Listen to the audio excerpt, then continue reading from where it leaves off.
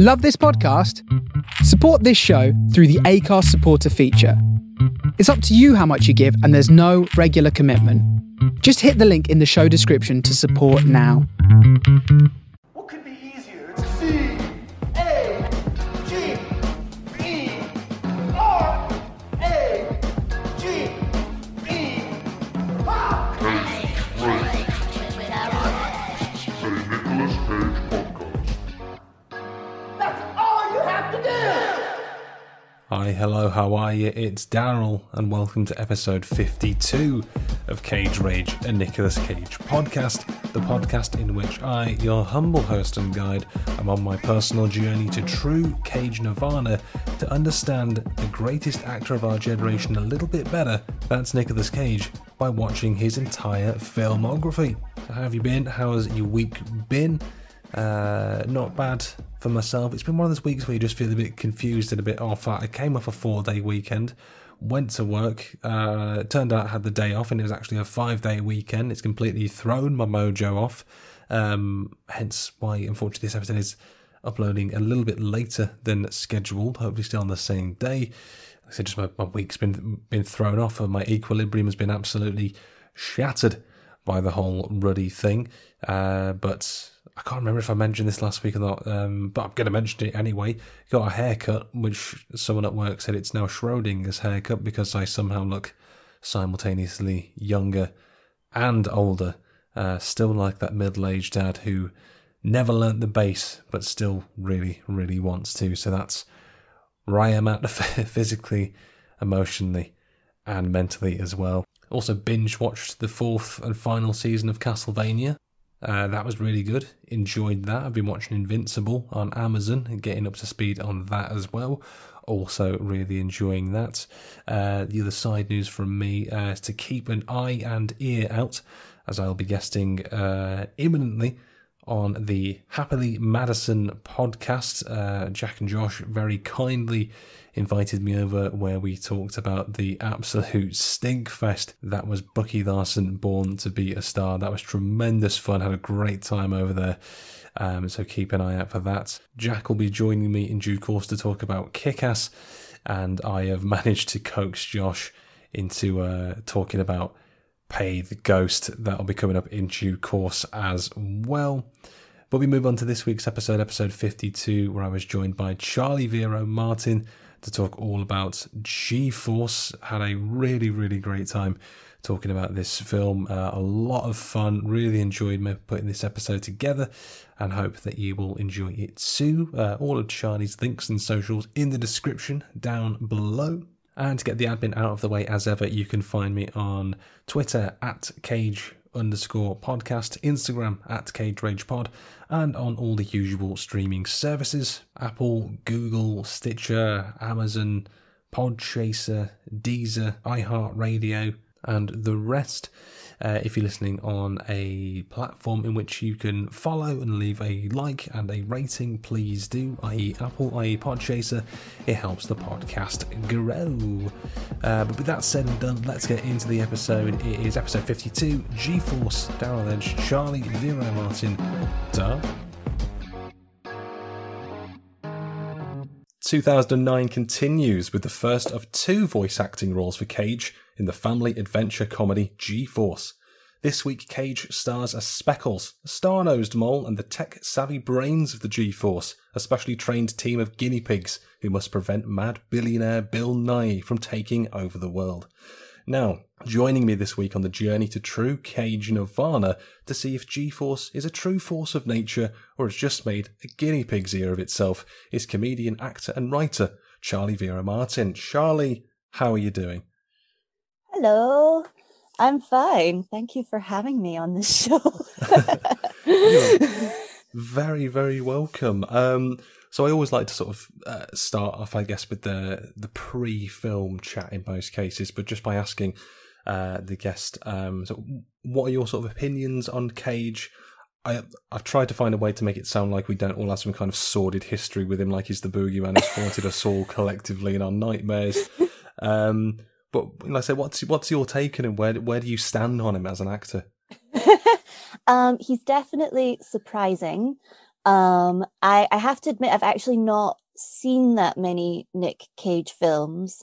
The one I'm most acquainted with is probably Moonstruck, Yeah. which I find possibly one of the most confusing films in the world. Because, I mean, first of all, coming to it, I went to visit my best friend in Munich, who is studying at the film school there. Ooh. And she missed an essay deadline, and her punishment was that she had to watch Moonstruck and write another essay on Moonstruck. So I visited, and she's like, we have to watch this film tonight. But, you know, it's won Oscars and stuff. It's like meant to be really good. And we sat and we were just like, how? And Nick Cage is I think, very full-blooded Nick Cage in that, because he does a massive ranting monologue about losing his hand to Cher, who he hadn't met yet. It's the first time he meets Cher, and he does this big rant about his hand. And I'm like, it's not her fault. And then they fall in love. So that was my intro to Nick Cage.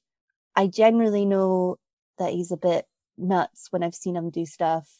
But then occasionally he pops up in things like Spider-Verse and is like really good in it. And I'm like, oh, that's Nick Cage. Oh. So I think that's my opinion on Nick Cage is, oh. That's such a strangely pleasant opinion, that in the way, like, oh, it's still surprising us even now. Yeah. I think that's the thing about him, though, because I think if you're not ill like I am and decide to watch all of his films, you know, I think there is the perception about him that you just put a script in front of him. He says, I'm not going to read it, but I'm going to do it, which basically explains a lot of his 2010 films. But he still does a lot of stuff that surprises people, like Spider-Man Into the Spider-Verse. One of those roles which I think if you'd just gone into it and didn't know the cast, you wouldn't really know it was him. It's a really good performances. Essentially just a man wearing black in a hat and obsessed with a Rubik's Cube. Yeah, but it's great. I think that thing you just said about he gets a script in front of him, I agree. I think he gets a script in front of him and he tosses a coin whether to be like, I'm going to be an actor on this, or I'm going to be batshit. And sometimes even when he flips the coin and he gets actor, his actor instincts are still a bit batshit. But you know, he's at least still surprising. And I actually think G-Force is maybe one of these films where I was surprised that I enjoyed him in this film, I have to say. Yeah, I mean, you know, I've always said in this podcast, from what a previous guest said, that there are the two types of Cage films, which pretty much summarizes what you said there. And maybe it is at the toss of a coin how he decides what to do, where it's like you get films that have Nicolas Cage in, and there are Nicolas Cage films, and you'll know the difference sort of when you see them, whether you're getting you know, full throttle Cage, or the director's been like, mate, for fuck's sake, come on. Which obviously for this one he's putting on a little voice as a mole, and we will get into that, don't you worry. Yeah. But there was someone else that I spoke to a few weeks ago, Jamie Allerton, who was saying maybe there's even 4 categories where they're all cocaine related. So there's normal ones where neither Nick Cage or the filmmakers are on cocaine. There's where both Nick Cage and the filmmakers are on cocaine. One where it's just Cage, one where it's just the filmmakers. So there's the 4 quadrants of cocaine for Cage, which I like to think that this one was maybe just the filmmakers, if I was going to put it into one there. Yeah, possibly. I mean, I like Jamie Allerton a lot. Last time I worked with him, he was dressed as a giant whoopee cushion. So I don't know if we are the best ones to judge. If I'd known this when I've spoken to him, it would have been a completely different conversation. Oh, regret. But I think you're maybe right. With this film, I have to say I didn't enjoy the film, but I actually enjoyed Nicolas Cage in it. Yeah. So, and I was surprised by that. I assumed I'm going into this.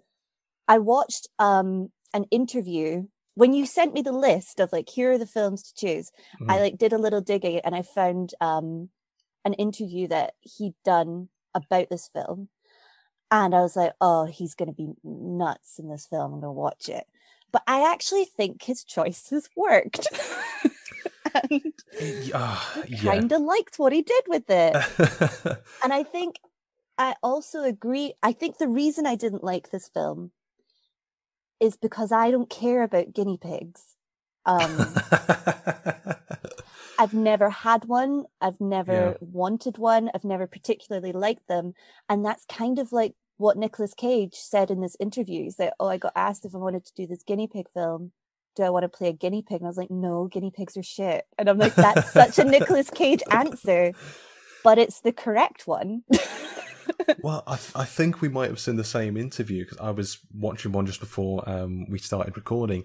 And if it was the same one we watched, and the interview asked him, why did you take the role of a star-nosed mole as opposed to guinea pigs? And he said, and this is the point where I put my Nick Cage voice on, so the red flags start appearing about me as a person. He's like, well, I think guinea pigs are boring. They're too cute and cuddly and obnoxious. I don't want a character that makes people think, oh, how sweet. I want a character that says, I dare you to pick me up. A character with a personality, an opinion, a purpose. Very nice, Nick Cage thank impression. You. It's about time that someone gave me a clap for that, honestly. So thank you. You're welcome back, Charlie. Thank you very much.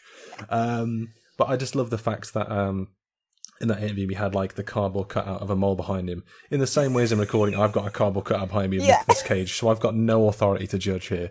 But he's just pointing at like, this star-nosed mole has a purpose, and that's what I'm all about when I select my characters. Yeah, and so that is definitely the exact same interview I watched. And I watched and I was like, oh, this is going to be batshit, let's watch it. But actually, I think that was this is one of those times where he was like, I'm going to be an actor about this, but maybe went a bit hard with it because it's a mole. So it's like, but his thought process as an act, like that's a very like, I'm an actor type thought process to be like, no, I want a character of substance who has he is one of the few that actually has a history in the film. And, he's obviously approached it as an actor. Yeah. It's just, that actor's Nicolas Cage. It's kind of strange though, like watching him, because obviously I've gone down a rabbit hole of watching Cage in various press junkets and interviews and sort of Q&As and all of this.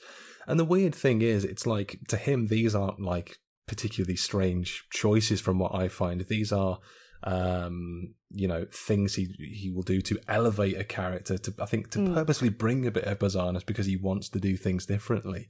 But even with just himself in interviews, I find him a very affable, just nice, pleasant person. I think with someone who, obviously, in my humble opinion, he should be acknowledged as the greatest actor of our generation. But it's in the same way. He seems very humble. Like when people ask him a question, he doesn't seem to me to do these interviews just because he's contractually obliged, because he kind of wants to. And he likes talking about the craft of things as well.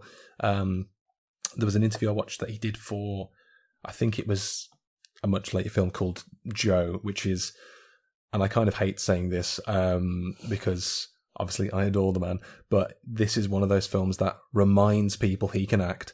And like I hate that I have to qualify that an actor. But there was a lady in the audience that asked him a question, and so she asked the question, all that, and she like added at the end, it's like, oh, I just wanted to let you know that I've stayed out here an extra day just to come to this Q&A just to ask you a question. Like I've actually missed my flight.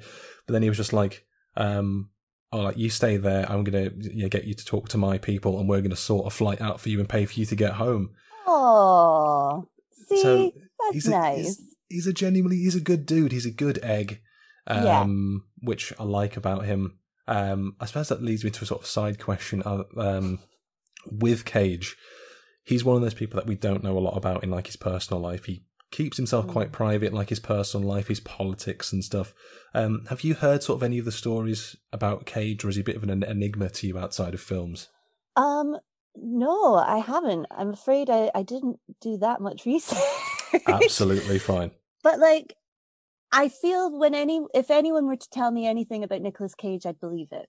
Like, some people say, "Oh, I don't know about that." It's like, you could tell me a story like that. It's like, "Oh, he just bought a random woman a plane ticket home," and I'd be like, "Oh, that's nice." Or you could say he wrestled a bear, and I'd be like, "Yeah, all right." Like, well, strap in for this. Okay. This is not a podcast for bears, by the way. So he is. It's like I think I said earlier, sort of off record. He's a bit like a Bigfoot character because these sort of stories pop up about him, and it gets to the point like what you said there. If you just said, "Oh, Nicolas Cage did insert Family Guy random scenario generator here," like you wouldn't question it. You wouldn't bat an eyelid. Now, one that I didn't realise was in 2009, actually, same year as this film came out. He actually turned on the Christmas lights in Bath in England. What? I know. I had a friend of mine who went to university in Bath that year and wasn't at the turn on, but he sort of told me, and I was like, bollocks, didn't happen. That's a lie. But you can YouTube this. It very much happened. Because on the back of that, he's actually like a massive Anglophile. He loves like the history of England, the culture. Oh, right. I think he's got a house in Bath, Glastonbury, because he came here at one point to pursue the Holy Grail. Oh God! Do you think? Wait, has Nicolas Cage ever done any Jane Austen? Do you think that's what he's angling for, like being in? Maybe. I mean, could you imagine? Yes. I mean, like me personally, I'm not the biggest fan of sort of period stuff or period drama. But no. If you had the Cage equation in there, and like if you took, say, something recent on Netflix like Bridgerton, and you threw Cage in that, and he's just raw dogging bachelorettes in fields. Yes, sign me up for that. I mean, I've like talked about this on stage before as Jane Austen, telling people to stop making films of Jane Austen. We've got too many. We've got too much. There are other books, but I agree. If Nick Cage were being Mr. Bingley or Mr. Darcy, he'd make a good. Who's the one that's the cad that runs away with his sister? I mean, that sounds like classic Cage without knowing the name. I think Cage would rock that. Or when he's older, I could see him playing like the dad in Pride and Prejudice or something. Oh, maybe. I mean, even now, there's like this sort of like a Bellamy going, Mr. Cage, I do declare. Like, I'm not an actor. I scraped a C in GCSE drama, but I would lobby for the love interest role for that. I would go to acting schools. I would do everything it takes to get on that fast track to being an absolute love interest for Cage. But then knowing Nick Cage, he'd turn up and be like, I want to wear a bonnet and like play one of the women or something. Yeah, he'd basically say, this is all just the road for him to doing a shot-for-shot remake with him in The Nutty Professor as all the clumps. And like, yes, give the people what they want. Nick Cage would certainly, if he's an Anglophile, he'd want to do a Kind Hearts and Coronets remake. Could you imagine? I mean, Alec Guinness, Nick Cage, they're just so alike. It's a good thing I've got a glass of water because I need a minute to cool down. But that would be lovely. Yeah. But Bill Murray's another one he's like, if you told me Bill Murray had turned on the lights in Bath, I'd be like, yeah, like he's got a lot of those kind of stories too. Yeah. Like when I was at uni, I was at St. Andrews and I remember hearing a story that he was there golfing or something and he just turned up like at some student's house party and did all the dishes. And I'm like, yeah, Bill Murray did that. But like Nick Cage would probably do that too. God, I've said it before, but like, if I'm about to take a slightly dark turn, if Nicolas Cage turned up on my doorstep and was like, Daryl, I need your blood, I'd just be like, yes, yes, master. And because, that's where my life's gone in lockdown, that I'd sacrifice myself to Nicolas Cage. but there was other sort of notable ones where, and this sort of explains why in the 2010s especially there was a lot of like direct-to-video films and a lot of guff. It was a bit of a tricky, rocky decade for Cage. Right. He'd used basically his wealth and bought dinosaur bones to put up in one of his houses. Long story short, basically turned out that those bones were not for sale. They were still the property of a museum, so he had to give him back. And basically his accountant kind of screwed him over, so he had to do a lot of guff sort of after this. So I mean, this sort of period of Cage here, with one or two exceptions, sort of marks a period where he was doing a lot more family-friendly films, because he's an actor that sort of comes in stages, periods, I guess, because you never know what he's going to do.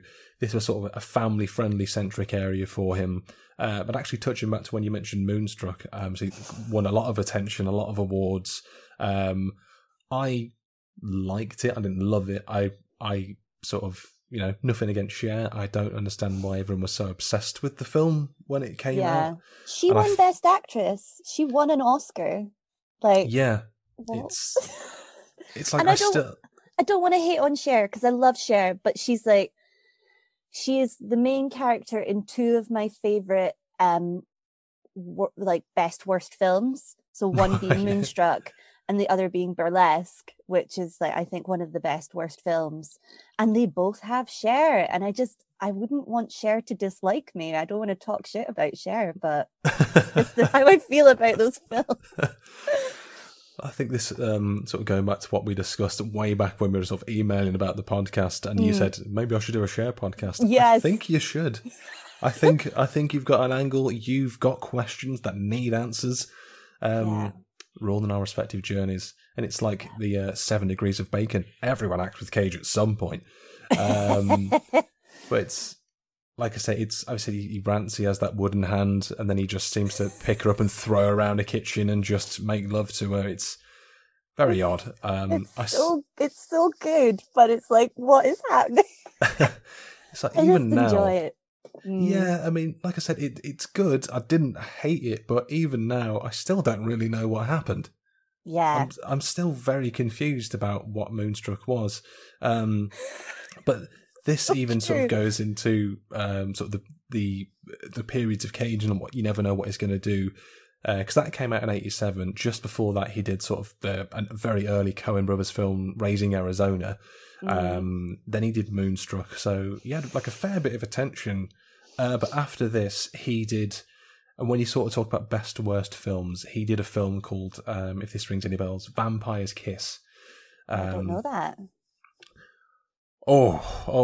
Charlie, do I have things to tell you?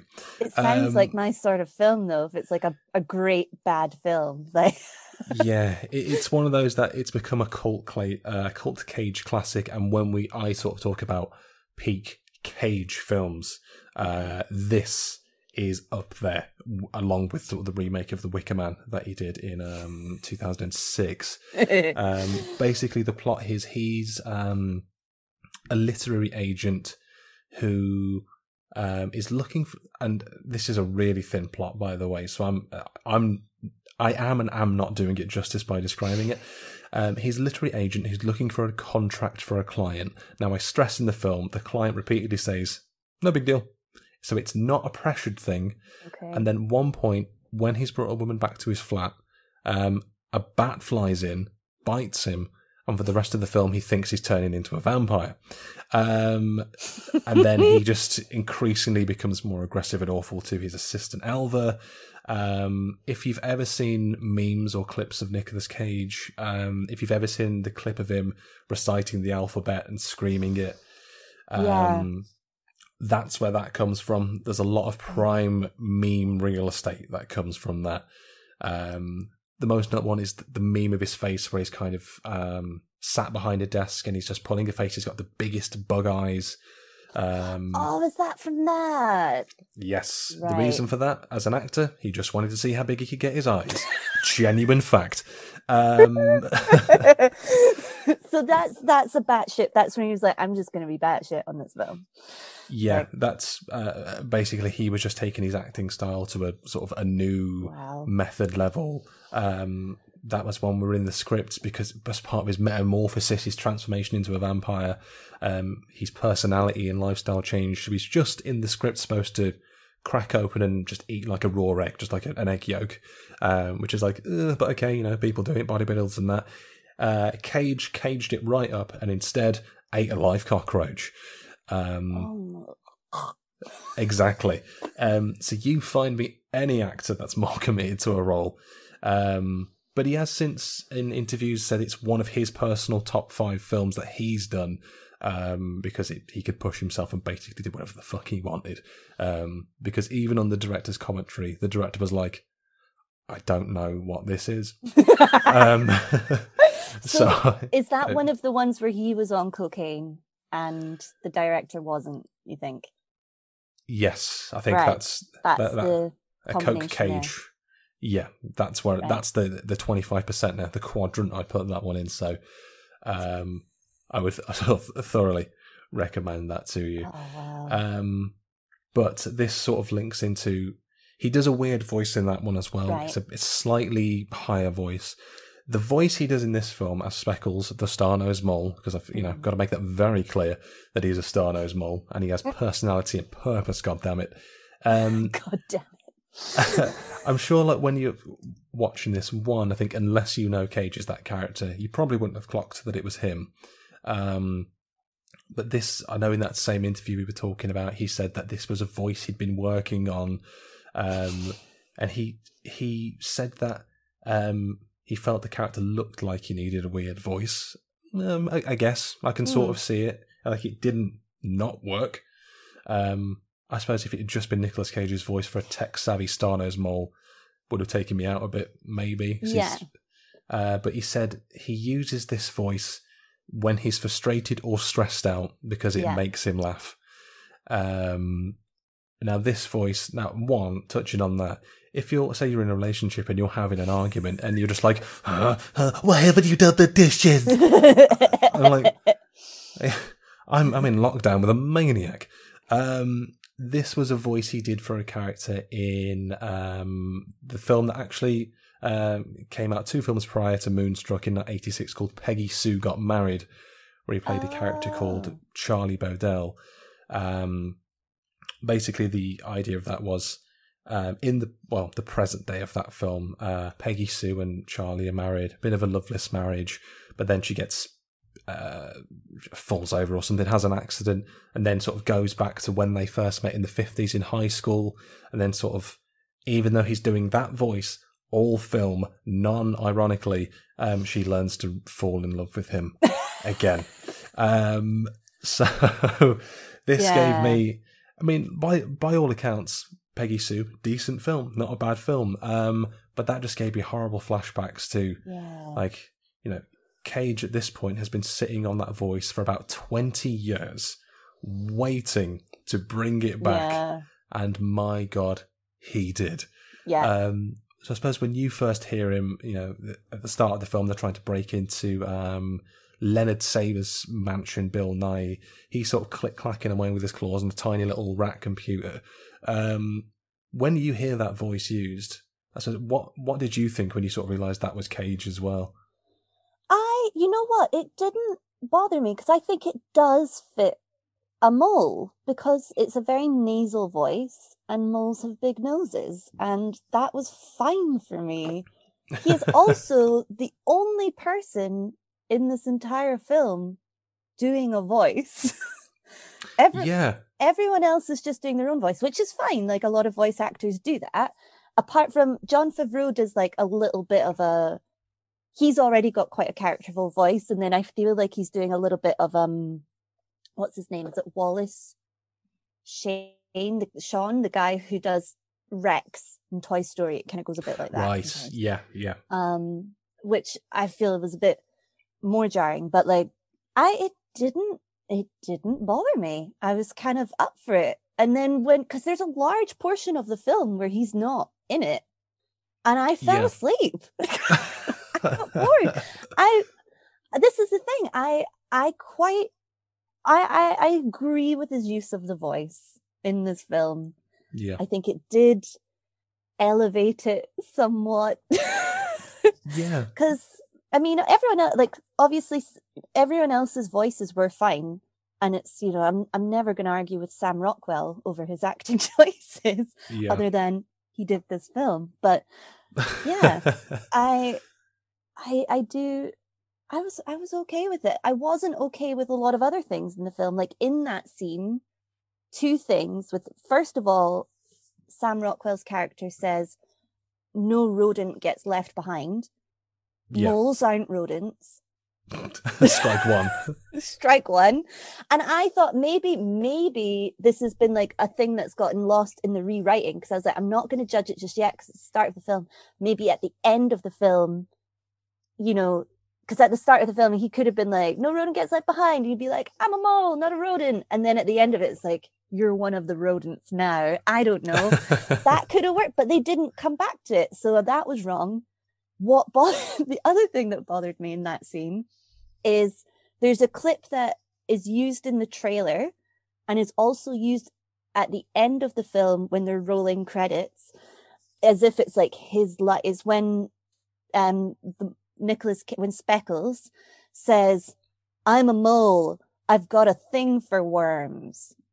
Yeah. As if that's meant to be like a zinger, and they repeat it at the end, and I'm like, I feel like they could have done something else that was a bit, because that relies on you knowing that moles eat a lot of worms, which I didn't really ever think of when I think of worms, and Yeah. B, it's like meant to be like a pun on the fact that he's just put like a worm tracer into the software. And again, I've never really thought of like software tracer worms. I would always think of it as being like a bug or a virus.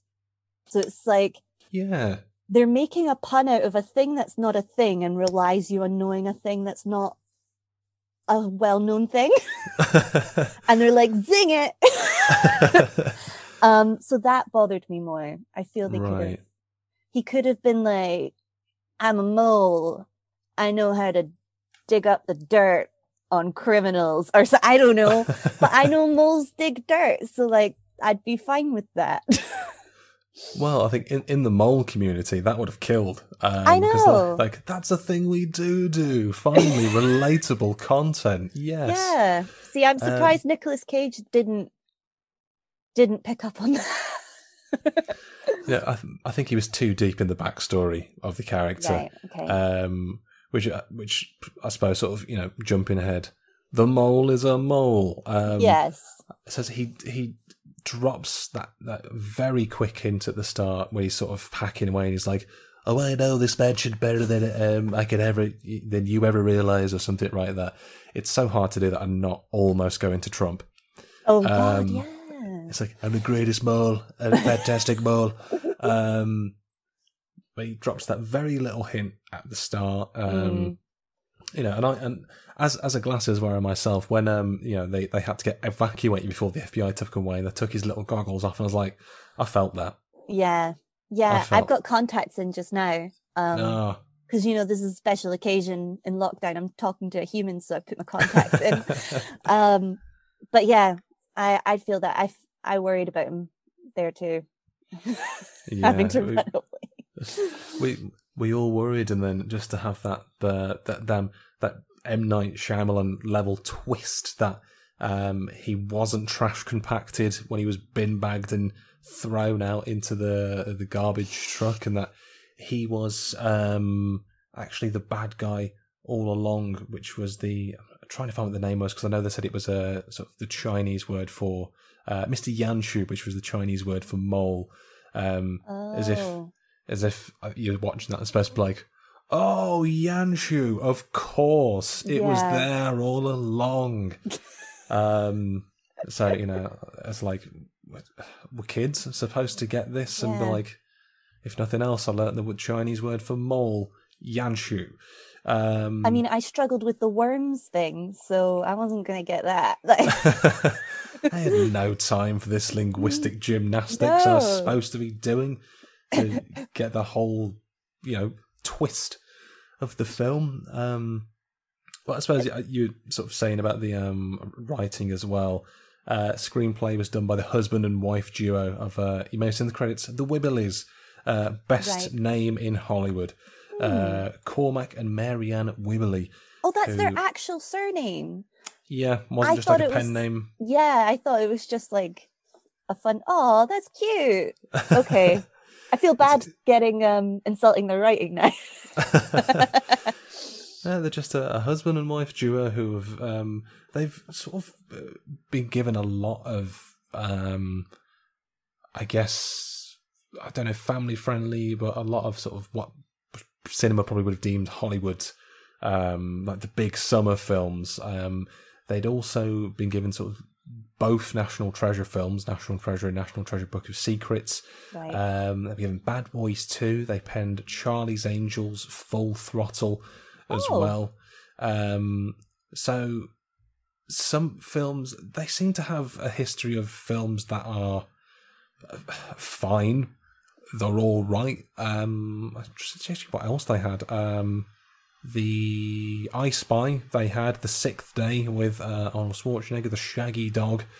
But then sort of since G-Force, they've done 1 or 2 episodes of TV, but not done a lot else than sort of the past 10 years. So it's like they thought, we'll go out on a high with with G-Force and let that go. So a few things the Wibbleys have had there in sort of the 2000s. So great name, So Films.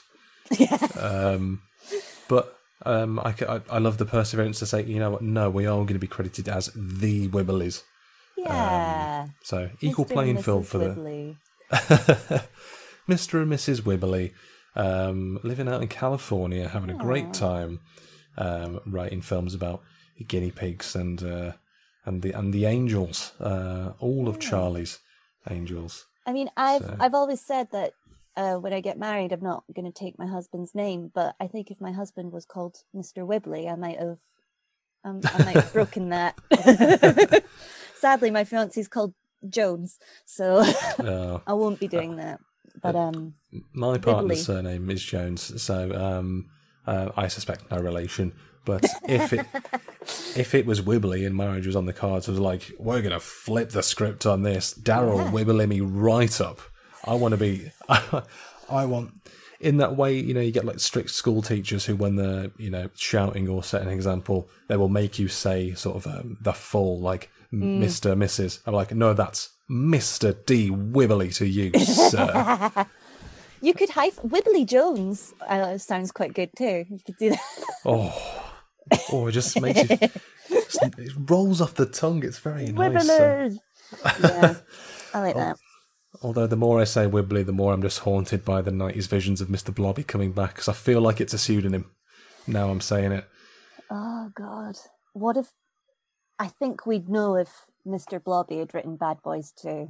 We'd Bad have worked Wibs, that Bad out. Wobs. What are you going to do when Blobby comes for you? Because he will. He will, and he always does.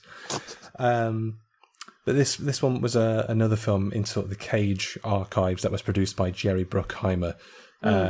Jerry Bruckheimer is basically one of the most powerful producers in all of Hollywood, really. I think this would have been 6th or 7th time that he'd worked with Cage at this point. In terms of Cage films, they'd also done Con Air and The Rock by this point. Jerry Bruckheimer. To see his face, he basically looks like if Seth Green had been frozen in ice for 100 years. But he's produced some like the massive films. I mean, the Beverly Hills Cops, Pearl Harbor, the Pirates of the Caribbean films as well. Another Cage films, like I said, G-Force, The Sorcerer's Apprentice, and whenever the new Top Gun comes out, he's produced on that. So very rarely something that doesn't do well in the box office that he's not associated with in some way, shape or form. And also a lot of CSI as well. So he's man of many abilities. There you go. He does. Now that when you said So he directed Pirates of the Caribbean as well, you're saying? Produced, some he executive produced. Right. Because that kind of makes sense, because I've heard a lot of stories about how, like, Johnny Depp was like, I'm just going to do this. And they were like, all right. And I kind of feel like that seems to be this Jerry Bruckheimer's approach to his actors in all his films, and especially if he's worked with Nick Cage this much. It's just like, I'm doing this. It's like, okay. Let's see what we'll make it work. Yeah, I think I kind of have to call it the cult of Cage at this point, because maybe Bruckheimer is working for Cage. So I think he said in that same interview, he was like Jerry Bruckheimer, sort of he cares about films and he wants to make families happy. And he was basically like, he just lets me do whatever the hell I want. Yeah. Which is, I think, from a Cage perspective, that's possibly half the reason he takes some films as well, when he's just got that creative freedom to do whatever the hell he wants. Yeah. And that's what I live for. I feel like if he's worked with Nick Cage this many times, it leads me also to believe that Nick Cage must be quite a nice person to be around on set, 'cause otherwise you wouldn't choose to work with someone that many times if they were an asshole on set. I mean, this goes back to what I'm saying, because for all accounts and purposes, he is a very nice man. He's a really nice guy. One of the things, this sort of comes back to Peggy Sue Got Married. This is one of the few times where he's had sort of on the set sort of drama. I use air quotes for that. Most of the time, he's all about the film. He's interested in other actors, especially when he works with a younger cast. He's very keen on like sort of teaching them stuff and learning stuff from him. As far as he's concerned, he's a student of the game. He's still learning. But apparently on this one, he had a lot of beef with his fellow co-star in that, Peggy Sue. In that, I think this would have been his 6th or 7th sort of major film, but it was Kathleen Turner who played Peggy Sue. And there were sort of reports that he would drink a fair bit, and at one point he stole a chihuahua. So there were claims that he'd driven drunk, stole a koala. She put this in her autobiography, and they had quite a sort of a beef following that for a number of years. Cage actually sued her for defamation and won. In return, he got a public apology from Turner, and they just asked that she made a substantial donation to charity. But she, as we've been talking about The Voice, she wasn't a fan of him doing that voice. She sort of said it wasn't my job to sort of tell someone else what they should be doing. Wasn't happy that the director was sort of letting him get away with it. And as far as she was concerned at that time, he was an asshole. So that's so weird that you mentioned Kathleen Turner and that voice though, because I watched G-Force on Wednesday. And then on Thursday night, I watched Who Framed Roger Rabbit, which is like one of my favorite, I think one of the best films ever made. Right. And obviously Kathleen Turner's in that. She plays Jessica Rabbit. Yeah. And as I was watching it, I was like, oh, Nicolas Cage's mole voice has a bit of Roger Rabbit in it. It's like if Roger Rabbit meets like Hannibal Lecter, and then you get Nick's mole voice. So one of the sort of the great cartoon characters, plus one of horror's greatest villains, meet him in the middle, and that's then where Nick Cage lives. Yeah, listen to it and be like, if Roger Rabbit was playing Hannibal Lecter, or if Hannibal Lecter was doing a Roger Rabbit impression, it would be kind of close to where Nick gets to. I mean, I'm struggling to disagree with that. My tiny little idiot mind is just going, whoa. But now I'm thinking, poor Kathleen Turner, years after this Peggy Sue thing, being in Jessica Rabbit, working with the guy doing the voice of Roger Rabbit, she might have been getting like flashbacks to Peggy Sue. Just traumatizing, like, the chihuahua's gone again. Oh no. Like this, I'm going to get defamed again, sued for defamation again. But like I say, other than that, there's not too much of a sordid history with Cage, which is, I think, always nice to see.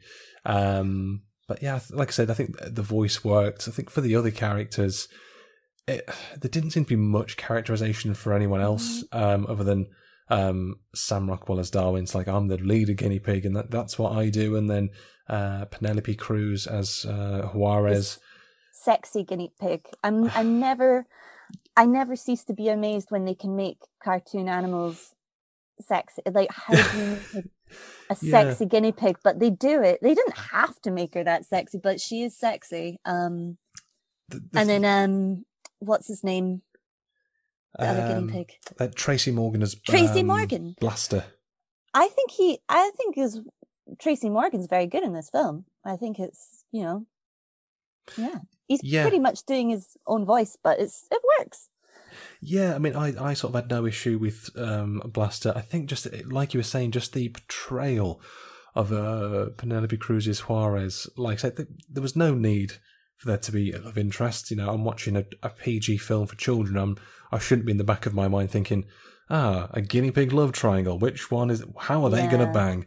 Now I'm trying to ship guinea pigs. And quite frankly, I am sick of female guinea pigs being objectified. I mean, this film, diversity-wise, both race and gender, is very poor. It's a very, very white male cast. There's one female lead and she's a guinea pig. There's one black lead and he's a guinea pig. Everyone else is Zach Galifianakis, and I mean, I'm sure FBI is a very white male company. That's the word. But this is a film where guinea pigs can talk. Like, I feel like they could have maybe, had a bit more, I don't know, diversity in the cast a little. Yeah, no, I definitely agree with that. It's like, but at the end they had cockroaches line dancing, so swings and roundabouts, right? Yeah. Oh, one thing I will say about the mole voice at the start, it took me a very long time to realize he was calling Sam Rockwell's character Darwin. I thought he was saying darling the whole time. And then which I thought, that's kind of nice. He's like, hey, darling. Like, I was like, oh, okay. Or that's his name. And then it's like, oh, no, wait, it's Darwin. Well, that kind of makes sense, I guess. Yeah. You thought, they were just very cute friends. Very, very close. Affectionate. But, they're very, very comfortable with expressing how they feel, which, hey, men, we can all learn from that, expressing ourselves with our mole and guinea pig friends. And let's stop dropping dead at 50. Come on, just tell people that you love them. Call your guinea pig heroes darling. I didn't, particularly hate the characters. I think some were much less inspired than others. Again, going back to Juarez, like the first time, and I have to stress, the first time you see her character, she's coming out of like a pond and she's slow motion shaking herself off and all the water drips are going everywhere. Yeah. I was like, so immediately, this kid's film, the Wibblies, want me to know that this is a sexy guinea pig. And that I should know that from the off. The first thing, not her, her skills or her attributes, her own agency as an FBI guinea pig, just that she's fucking the hottest rodent I've ever seen. I was like, that's the first thing you want me to know about this guinea pig. And her whole through line for the film is just her being questioned by Darwin and Blaster, like, who are you interested in? Like this is an episode of like Friends in a later season.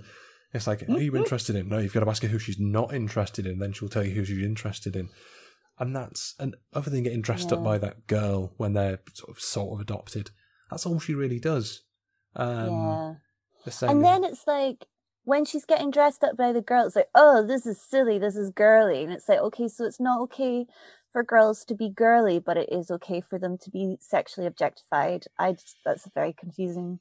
Which message. Lane are we going in, Wibblies? Which lane? Yeah. Am I objectifying or am I standing in unity? Just tell me what to do. I can't take this confusion.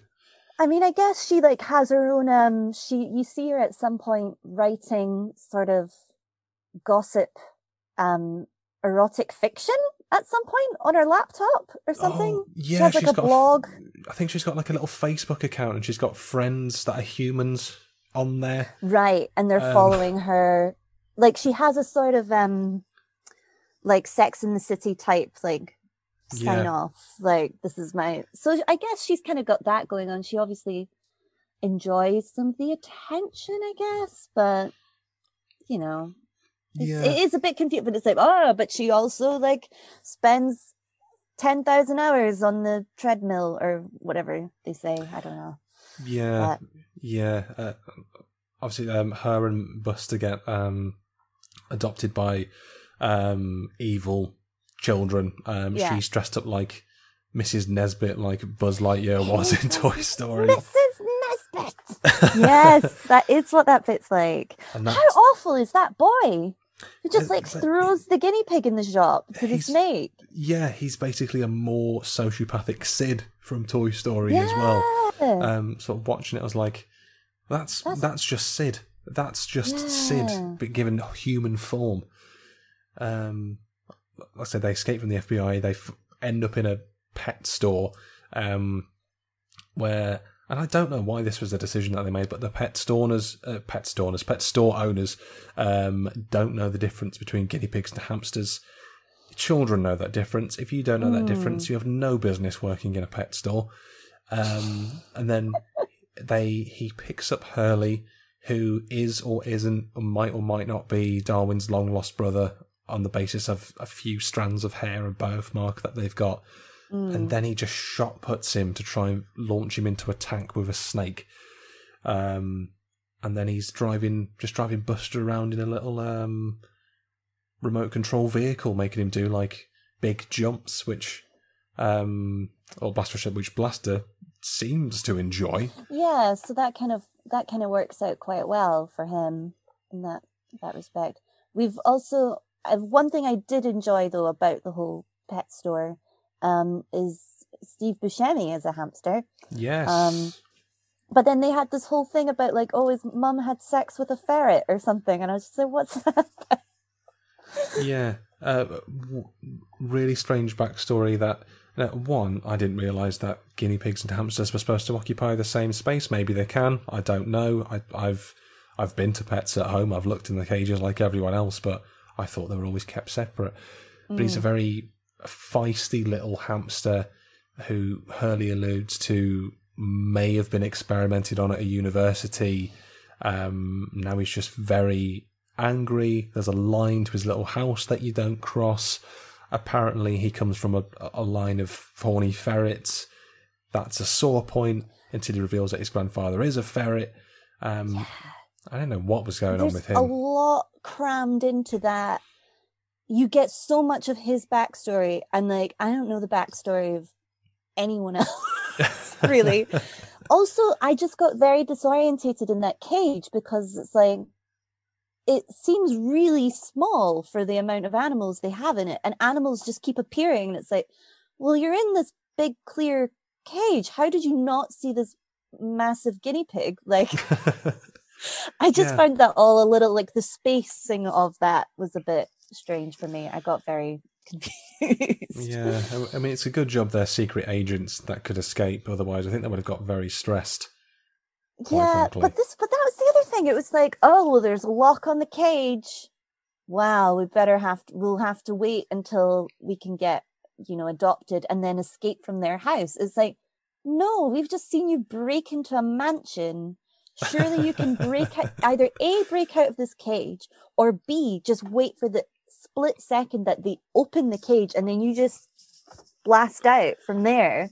Yeah. Why do you all have to go to separate houses? And they were definitely equipped enough to do it. They just had to wait for the I lost count of how many times Black Eyed Peas came on as a soundtrack to this song. And I was like, 2009, because no other music existed other than Lady Gaga and the Black Eyed Peas in 2009. They used the same Black Eyed Peas song about 4 different times. I was like, could you either, one, just use it once, because, I don't know, you had to do it. Hey, remember, we're the Wibblies and we know what's cool. The Wibblies. But they use it so many times, and I was like, right, I wasn't the biggest fan of Black Eyed Peas back in quote unquote the day. I'm still not the biggest fan of them now. I'm like, just anything. But that's else. why I think maybe it was the perfect choice, because I feel the same way about the Black Eyed Peas and their music as I do about guinea pigs. Like, I'm just not fussed about them. And so you put Black Eyed Pea music to guinea pigs, it's like, well, yeah. They're on the same level for me. Like, just give me two things I don't care about, and then still two wrongs don't make a right. You're not going to cancel out guinea pigs with Black Eyed Peas or will.i.am or Fergie. But at least they didn't like ruin music that I really liked. You know, if they tried to put it to, I don't know, let's say like the Rolling Stones, it would be like, nah, Rolling Stones are too cool for guinea pigs. Guinea pigs can't have Rolling Stones. Yeah, if they'd had some real intestinal fortitude and just given them, like, I don't know, Metallica or something when they were breaking out, I was like, go on then, make a choice, make a decision. I know you don't have the Stones, the Wibblies. I've called you out before. I'll call you out again. And I'll, at this point, I will challenge you to combat. But like I said, it seemed, I think, with sort of that being said, and not touching on massively sort of Jon Favreau's Hurley, who I had nothing against the character of Hurley, but I kind of just hate this, especially when they do it in animated films, when the fat character's characteristic is that they're fat and that they don't do anything else. It's like, oh, human food, cake, and stuff like. I was like, do you have any other assets to your character? Because then he's guarding the vent for him when they break back into the Bill Nye character's mansion, and then he goes off to eat cherries, gets captured by a microwave robot. I was like, oh, because you love food, and now this has put the team in danger, and you know, other than you accidentally fluked your way into giving them the solution to stopping the robots by saying, oh, you should reverse engineer the virus. That doesn't mean you should have been given an FBI badge at the end. You're not trained for this. That seems very dangerous, and it seems to undo a lot of like the long, steady work this team has been trying to do to like justify their existence, of being like, look, we train just as hard as real FBI agents, and then they're like, and we've got this guy now, and they just give it to him. Like, we've got this lummox. I can't. And then with, well, again, like I've written down, family is the theme, and they bring that right at the end. It's like, Mole, you're part of the family. Hurley, you're part of the family. We all got sent away from our families, but now we're a family. And it's like it just felt very pushed in at that very end. Yeah, I get that they had this whole thing like, I'm a brother, and then we suddenly get his whole story at the end of like, was he like abandoned or something? I can't remember. I know when they make their way, they somehow all just have a sense of direction and make their way back to Zach Galifianakis' character, Ben, who is their trainer scientist, who by many accounts is underappreciated as possibly the smartest man in the world, for giving animals the machinery and technology to talk. Which is totally like, you know, Will Arnett comes in and they're like, oh, you can talk. And then immediately, like after like 2 seconds of being impressed by that, Will Arnett starts telling like the guinea pig to shut up. It's like, okay, so you've accepted that very quickly. You were like, this is amazing 2 minutes ago. And now you're like, oh, okay, fuck off now. It's like, there's a lot of things being accepted very quickly. And then, which should be more, you'd think, and then they get really impressed by stuff that you're like, oh, that doesn't seem like quite a big deal. Like, which I find a bit odd. I mean, I get his FBI agent's motivation. Like, look, we've had our eyes on Bill Nye for a while. You're launching an unauthorized operation with guinea pigs, so I need to come and see what's going on. I get that, but I think surely anyone is like, wait a minute, you've engineered technology that means animals can communicate, and a guinea guinea flip. Guinea pig can do backflips. A guinea flip. I will not edit that out. It's like, by all accounts, this is incredibly impressive, and you've no sold it. You're like, well, I've still got to shut you down. It's like, can we just take a second to appreciate that you've got cockroaches on, espionage missions, stealing ships and stuff. You've got a tiny little video game motorbike. Yeah. The fly as well, called Mooch, who maybe I just don't know my flies well enough, but I see that he's a green bottle fly. Maybe it's blue bottles I'm thinking of, but I thought flies had like a 24-hour lifespan or something, a very short lifespan. No, I think that's just fruit flies. I think some flies live longer. But I mean, well, he's also a spy, so... He's a spy fly, and now the fly community is going to cancel me for getting my flies mixed up. Like a rookie move. I kind of feel they maybe went too far with having all the cockroaches and the flies and the other animals. It's like, it should be just impressive enough that you've got the guinea pigs and the mole. Just keep it to that, because then it's like, well, why have you not got like a talking dog? Like, why are you not getting animals that are, can actually already be trained to do stuff? Yeah, I was kind of thinking that, like, for obviously, like, police using sniffer dogs and the army use sort of like dogs as well. If anything, and I'm not trying to diminish the achievements of guinea pigs. Please don't cancel me the guinea pig community as well. But you would have thought, on the face of things, if you're looking at all the animal accomplishments plus humans in history, this technology was made for dogs. Surely. I mean, obviously, guide dogs are obviously trained and don't need to communicate because they have sort of signals and they understand things. But if the guide dog was like, car, I'm like, oh, incredible. I'd be sponsoring every guide dog charity that I possibly could. I suppose cats, maybe. I've seen videos. I don't know if you've seen them. They've done this for dogs as well, but they've got all this like 1,000 buttons around this person's house. They've trained like a cat to be like, Mom, love you. Mom, food, pet me. So, would a cat abuse that? I don't know. No. But yeah, I think like it's impressive. And like, we could have, if you're going to go into other animals, there are other animals you could go in, just keep it to the guinea pigs. Also because surely it took you long, like guinea pigs and insects are very different species. And I wouldn't assume that a translator that works for like mammals would necessarily work for insects, Yeah. So I think they maybe stretched it a bit far with that. Yeah, it was the fly that really took you out of the the experience. Yeah.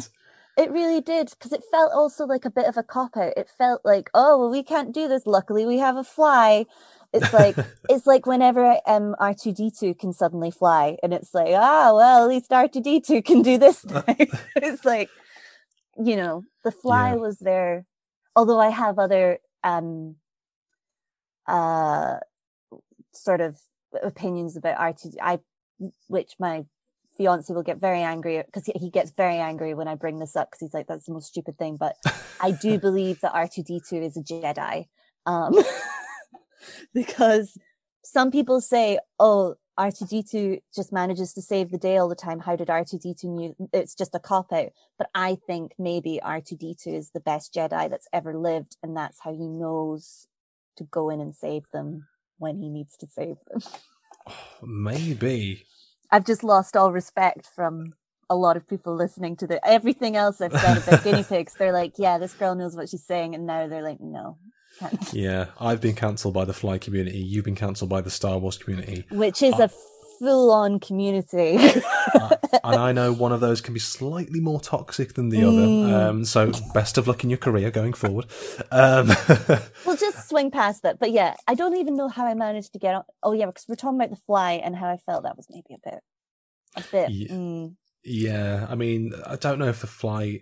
It feels like the only reason to put the fly in would be because it was an excuse for them to have some more just swooping, weird camera angles. Yeah. And like, well, we've got a crane, we might as well use it. Let's add a fly into the script. Yeah. But then why not invent like a little jetpack for the guinea pigs? Or not have guinea pigs, choose birds. I don't know, like, or have multiple animals. Guinea pigs, I agree wholeheartedly with Nick Cage that guinea pigs are just a bit crap. They're small, they've got tiny legs, they can't run very fast. Like the journey from getting to the pet store to go, this is why I'm like, don't go to this kid's house, just leave from here, because it's going to take you forever to walk. Yeah, I mean, house. Thankfully they had the little car. Like I said, they had the little car, just happened to have a sense of direction, just happened to be able to find Ben. I assume because Secret Agent Guinea Pig, that's the reason. Well, no, they read the stars. That was a thing. There was a bit where they were like, well, this star is here, and we know that this house. But I'm like, you don't know where this house that you're in. Is that what happened? I think I must have been taking a note and just missed that. Because if that happened, then I'm cancelling this film. That's enough. I'm done. There's definitely a bit where I think at least Darwin navigates by the sky in some way, even like navigates by the stars, although I'm pretty sure it's daylight. And because then Hurley later on is like, you're a special guinea pig, you can navigate by the sky. I can't believe how much of this film I actually remember, because I did fall asleep. in this long big section where Nick Cage isn't in it. And yeah, the weakest part of the film, obviously. It really is. And to be honest, I don't think I fully understand what Bill Nye's character was really up to. I feel like they made that a bit too complicated as well. Or maybe I'm just stupid. I'm just like, what? Yeah, he kind of, I think he was just basically a pawn for Nicolas Cage's character, who was just kind of using him. I think as far as he was concerned, it was just, he's got his Saber scene or something, his big technology empire, the biggest technology thing in the world. He just wanted to basically have like, all our machines can communicate together. So I think the example was, when you're out of coffee, the machine knows, you get ordered some more. So there were practical functions to what he was doing. Yeah. But then because every technological oligarch in film has to have 1 million satellites, Speckles could just use them and use the chips inside them, all stemming from, and there were two scenes that I actually laughed out loud at, both involving his character. The first, and I think I'm getting these in the wrong order, but when he explains his backstory for doing this, to exterminate humans because humans exterminated moles, I was like, okay, well, I can see that, you know, you're going to exterminate a mole over a guinea pig. And then there was that flashback to him in a cage with his dad. His dad has the exact same voice, and he's like, if you ever get the chance to exterminate mankind and bring it to its knees, do it. And then it ends. And the flashback ends. I was like, yes. I remember, I think I laughed out loud at that too, because he's a child in it. So he's just this tiny little cute mole, and his dad's like, bring down humanity. And it's like, bye. It was like, so there's a whole backstory with his dad and just some mental conditioning that he's been through. Like, I suppose in the same way that, I guess if speciesism, racism operates on a mole level, that he's just been hating humans for the longest time. Yeah. He's watched like golf course after golf course of his people get wiped out, and he's like, this is your legacy, this is your mission. And then he's been raised with that his entire life, this toxic ideal that moles are the master race. And then Darwin's like, but family. He's like, what have I done? Yeah. And then he stops. So he really pulls out of it really quick. Yeah. The other part that made me laugh out loud, which I think was just before this, when you do get the reveal that Speckles is Mr. Yanshu, he's been the brains behind this the whole time, where he's explaining like how he engineered all the technology. It was one thing, just the way that Nick Cage said it. He's like, and they engineered these nodes. And that, I was like, fucking brilliant. Sorry, I'm taking my charger out my phone. No problem. I was like, that outstanding. Yeah, that was that was that I was like, oh, there's Nick Cage. That's Nick Cage doing Nick Cage there. Most of it I could get on board with, and I'm like, all right. Yeah, it's every now and then with films, even in sort of the un-cagey films like this one, you can sometimes get a little cageism, and that one, it was disguised, but it was there, and that was it. And that's what sort of I think, and they were just like, fine. Jay Bruckheimer gets the last word, like, yeah, that was fine. Like I said, I think the director was kind of against the voice as well, but he had to get on board with it. Yeah. Going back to your point about the whole, like, how he suddenly quickly turns, it's like, but family, and he's like, oh my god, what have I done? Like, that section also annoyed me, because it's like, so it is pretty bad. Like, his whole family, his whole species has been exterminated. Like, there's been a genocide. Like, that's really horrible and heart-wrenching. And then, like, Darwin turns around and it's like, well, me and Hurley are the same. We were rejected by our parents. We're in the same boat. And I'm like, you don't connect. You don't have the same story. Like, like you were rejected by you were the runt of the litter. He was rejected by like his adoptees or whatever. It's like, that's not the same as seeing your whole family killed that you actually loved and loved you, like, killed in front of you. Like, that's stretching. Yeah, it's just like that thing where people say, oh yeah, I've been there too. And it's like, you've not. Don't try to say your problems are the same. It's like, I understand, Darwin, what you're trying to do. You're trying to reach him on an emotional level because you don't want to fight him. He doesn't want to fight you. But the fact that Speckles fell for it is more actually, a mark against his character. Yeah. Because if anything, he's orchestrated a worldwide extermination that was going to happen. And quite frankly, it's a kid's film, but even though he's Nicolas Cage, he's a terrorist and he should have been executed on sight. That's all I'm saying. That's all. And I realised there were no casualties, even with all like the sort of A-team crashes that the FBI agents went through, that car chase, hamster wheel chase scene. No one gets injured, no one dies. But he should have been, at the very least sent to The Hague. The first guinea pig mole ever at The Hague.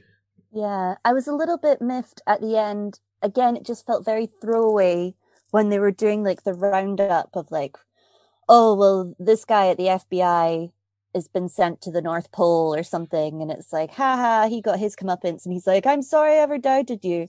And then it cuts to Speckles, whose punishment is apparently like fixing all the machines that he broke or something. Yeah. And he just sort of like, I don't know if it was Nick Cage throwing it away or the writing kind of threw it away, but it felt like he was like, oh, it's going to take me so long to fix all these machines, but I'll come back to the team later if they'll have me. And it's just like, you're talking to the team right now. Like, it felt like it should have been more like, hey guys, look, I'm doing my punishment. I'm going to be here, but I miss you. And if you'll still have me, I'd love to come back, and just like actually have it be like a thing of, coming all the way around and then being like, don't worry, Speckles, we'll see you on the other side or whatever. I don't know. But it just was like, oh, I just hope they have me back one day. And then like cuts. Yeah, and nothing. Nothing. He was obviously, he's on his little sort of road to redemption. We don't get it in this film. As far as I'm aware, we're not going to get a G-Force sequel, for better or worse. But he's basically, his punishment for trying to wipe out the entire human race was basically 200 hours of community service. Yeah, fixing coffee machines, basically. If anything, very light punishment. He's just been given a slap on. He's been given the naughty step for attempts at genocide, a terrorist. And I can't stress that enough. He's my favourite character because he's the only one with any sort of oomph behind them. But he's a terrorist, and he should be treated as such. And also, like, they're like, yay, G-Force, you were so great, here's all your badges. And I'm like, wait, are you not going to pull them up on the fact that they were basically had a terrorist under their roof that they were training this whole time and like didn't notice? Like, maybe you should, like, shouldn't be promoting them just yet. I don't know how much they've really proved. I mean, again, this is surely, and the director of the FBI, the highest authority of the FBI, has sanctioned this. Surely not fit for office, a blemish against the FBI. Anyone in a position of power is basically corrupt to their core and should not be given that kind of leniency. No. That's the problem. Madness. When all of the FBI is being run by just middle-aged white men. That's maybe part of the issue that we're not, that G-Force is showing us. I think it's an apt point that the problem with G-Force is white men. And I don't know what else to tell you. Disney, learn from this. You probably won't. It was a Disney film. Of course, I watched it on Disney Plus. But it didn't feel like Disney. Also, because this was the same year Up came out. And that's just like... And I looked it up because I was curious to know how much it cost to make this film. And Up was... So this was, I think, 150 million to make. Yeah. Up was 175 million. The profit on this film was like 292 million. So they made a profit, but Up made like over 700 million. So... Yeah, I think it stands to reason that if G-Force had been given that extra 25 million, the difference that would have been made. Actually, bringing that point up, it did really well at the box office. It opened July 24th, 2009, went straight to number one. My 19th birthday. It's my birthday, 24th of July. So. What a momentous occasion in the Cage history in crossing over. I can't believe I missed it. Like, surely I should have done that for my birthday. Oh no, now you're going to come away with this podcast, 11 years later, nothing but regrets of what could have been. Like I went straight to number one, actually knocked Harry Potter and the Half-Blood Prince off of the top spot. So there was an appetite for it. Critically, it got quite trashed, only 22% on Rotten Tomatoes. So critics weren't really into it either. They threw a lot of celebrities at it. Like everyone apart from the girl who works, the other woman in the film, the girl who works in the lab, who I didn't recognize, but everyone else is like top-notch celebrity casting. Yeah. I feel like maybe that's where they spent a lot of their money. I don't know. Yeah, it seemed like the plot was kind of thin, really. But like I said, they threw a lot of big stars in there. Obviously, like Galifianakis, Bill Nighy, Sam Rockwell, Steve Buscemi, Penelope Cruz, Tracy Morgan, Jon Favreau, Nicolas Cage, obviously. I suppose a few people in there that Cage has worked with previously. Steve Buscemi, he'd worked on with in Zanderley and Con Air. Sam Rockwell, he worked with in Matchstick Men. Penelope Cruz, Captain Corelli's Mandolin. As for the other cast members, I'm not sure if he had worked with them before or since. But like I say, it came out on your birthday. A lot of previous Cage co-stars, a lot of cagey connections in there. So this is what we live for. And I suppose just touching on the director as well, maybe one of the reasons it didn't do too well. By a gentleman called Hoyt Yeatman, a name I've not made up. That's a real name. Yeatman and the Wibblies, which sounds like it should have been a family comedy in like the late 80s, 90s. As far as I can tell, this is the only film he's ever directed. He primarily was a visual effects supervisor and had worked previously with Cage on The Rock and Con Air. So maybe they sort of got him in for that connection. Ergo, he would have worked with Jerry Bruckheimer. We've got this new technology coming in, but I suppose for 3D films, that would have been a year dominated by Up, as you said, and Avatar as well, I think. Also, Cloudy with a Chance of Meatballs, I think, came out that year. And that's a film I did see on my birthday, which would have been... It might have actually been my 18th birthday that I went to see Cloudy with a Chance of Meatballs, which I actually quite enjoyed. I suppose, speaking of the Yeatmans, Hoyt Yeatman's son, Hoyt Yeatman IV, I'm not making that up, came up with the original idea for the film at only 5 years old. Did he? And Yeatman enjoyed the idea so much that he brought it to the attention of Jerry Bruckheimer. And that sort of sounds to me like Hoyt Yeatman, I'm not sure what number Yeatman the director is, but he had the idea, said, I'm going to let my son take the fall for this if it just bombs. Yeah. And now here we are in 2009 with the number one film, G-Force. I mean, it was number one, I guess. Undeniable. It's in the history books. My other favourite thing by just looking on IMDb, you can get like trivia and stuff. That's always a bit of fun. I looked at the FAQ section, the frequently answered questions section of IMDb for this film. There was only 4 questions.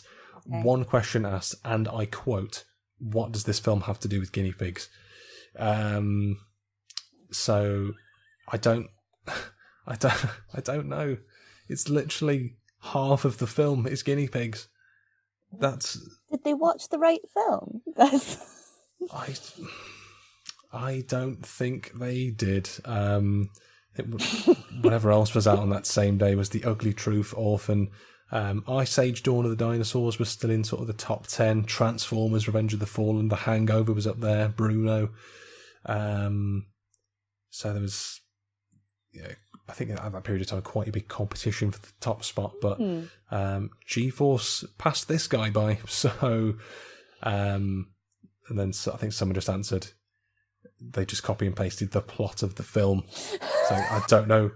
I don't know what else to tell you about this film. Although awards-wise, he was nominated at the 2010 Visual Effects Society Awards for Outstanding Animated Characters or Character in a Live-Action Feature Motion Picture, but lost out to Avatar, specifically the character Neytiri, who it seemed like special effects people lost their mind for that year. He won awards for her drinking from a leaf. That seemed to, people lost their mind for that sort of 10-second scene, apparently, and swept up in the VFX awards. I can't say I haven't seen Avatar, and I feel like if I were gonna watch it, I should have watched it back then, because I feel if I watch it now, I won't see what all the fuss was. I think. It was just grot for Blue Man Group. That's all Avatar was. Like I said, by now I think the allure's gone. They're still planning to make like 3 more. And it's been 12 years. There is no appetite for Avatar 2. You've missed the boat. Just let Nicolas Cage have his films. Unless Nicolas Cage is going to be in Avatar 2. Now that I would watch. That's such a stretch of my duty, but I'll still watch it because I have to. Yeah. I think the only thing you really need to know about Avatar in this day and age is that SNL Saturday Night Live did a sketch with Ryan Gosling about the papyrus. Yeah, font. I've seen that. Yeah. That's all Brilliant. you need to know about Avatar, and you will not be missing out. Yeah. But we didn't miss out on G-Force, though. I have an FAQ about G-Force that I've been thinking. Well, not an FAQ. It's just me asking it. I may, because I did like half fall asleep. Bill Nye's character, he didn't know that Speckles was planning what he was planning, did he? No. As far as I'm aware, he outright says in that basically big Skype call, "Hello, my fellow co-conspirators," because we have to be very obvious about who these people are on the screen. He just knew him by the name Mr. Yashnu, but didn't know it was Speckles. Right, but like he did have a plan. Because at one point he's like, they weren't supposed to kill everyone, they're just meant to talk to each other. So did he know that the plan was for all the coffee machines to start killing people? I'm going to assume he didn't. No. Like I said, they really seem to skim on his character. He's just, like I say, the fall guy. I assume because Speckles' lair was underneath his mansion, Bill Nye was like, he was underneath me this whole time. And Bill Nye doesn't face any punishment. Let's stress that as well. I think Will Arnett's character says, he's a code 4, leave him alone. I don't know what a code 4 is. But I assume maybe they manufactured some stuff in the mansion, and that's where he could put his, where Speckles could put the corrupt chips in them or corrupt them that way. He doesn't outright say how he did it, just that he was the mastermind secretly and that he took over the satellites, and this was all part of his bring humanity to the knees plan. Yeah, I think there were a lot of little things like that that just kind of slipped past me, and I was like, wait, what? Like, this seems overly complicated. And I was like, you know what? I'm just going to watch it as if I'm a child and be like, that's the bad guy. But then it meant that I was like, oh, Bill Nye's a bad guy, but maybe he's not a bad guy at all. He's a bad guy, but not the baddest guy. Not the baddest guy. Okay. I think he's the lesser of two evils. Right. So I think he just wants total monopoly on the tech game.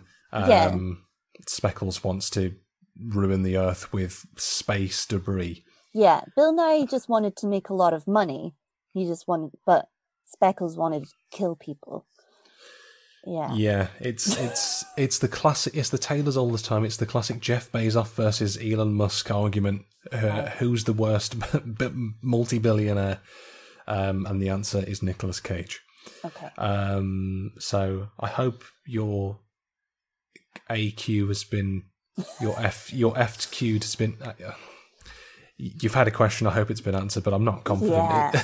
I'm glad I'm not the only one who wasn't, fully understanding the whole thing. I do feel like they maybe did a bit much with that. So I'm just looking. I think it's one of those things with, it's a kid's film. You can just, you're allowed to skimp on the plot. Yeah. I think. But that's what I mean. They put in too much plot, I feel. And it's like, you could have just stripped this way back. Yeah. It was a lot of stuff that the Wibblies tried to... What a name. It's a lot of stuff that the Wibblies tried to cram into 90 minutes. And the last 10 minutes of the film is credits, by the way. Yeah. And them all dancing again to the Black Eyed Peas. God, that film was only 90 minutes long. It felt way longer. Yeah. Really long. That's also why I picked that. I was like, oh, kids film, that'll be short. And it felt very long. All I have to say is, hey, I gave you the list and you've made your decision, and now here we are. Yeah. I mean, I don't regret. I'm glad. You know what? I'll stick by what I said. I didn't enjoy the film, but surprisingly, I did enjoy Nicolas Cage in it. And I think that's possibly the most beautiful way to wrap up the episode. Film bad, Cage good, because he's never made a bad film, and you can't tell me that he has, because I will fight you. So on that note, that obviously wonderful note, Charlie Vera Martin, thank you so much for joining me on this week's episode covering G-Force. For the benefit of those listening, where can we find you on their social medias? On pretty much everything. I'm Charlie V Martin. So on Instagram and Twitter, at Charlie V Martin, Facebook, Charlie Vero Martin Comedy, and I think and YouTube, Charlie Vero Martin. Just Instagram and Twitter is probably the easiest. It would be lovely to, chat to people about G-Force, or never talk about G-Force ever again. If you've got more questions that haven't been frequently asked and they're just cues, the FA is gone. Charlie would love to field them for you. So exactly. Unless wonderful. You're only G-Force. I don't want people getting at me for my Star Wars opinions. Star Wars, no. G-Force, yes. Moonstruck, maybe. Burlesque, always. Very, very strict guidelines. So please heed them at your own caution. Any other Cage stuff, you know that my DMs are open and I've got nothing better to do because we're in lockdown. And you're listening to this podcast, so don't you look at me like I'm the idiot. That's a great way to end the episode. Offend your audience. Lovely stuff. I'm keeping it in. So on that ridiculous bombshell, thank you again for listening. If you have been, always a pleasure. We'll see you in the next one. We'll be looking at the next voice acting movie for Cage, Astro Boy. It's going to be a good one. We will see you then, but until then, keep on caging. It's all you have to do. Take care. See you next time, and goodbye.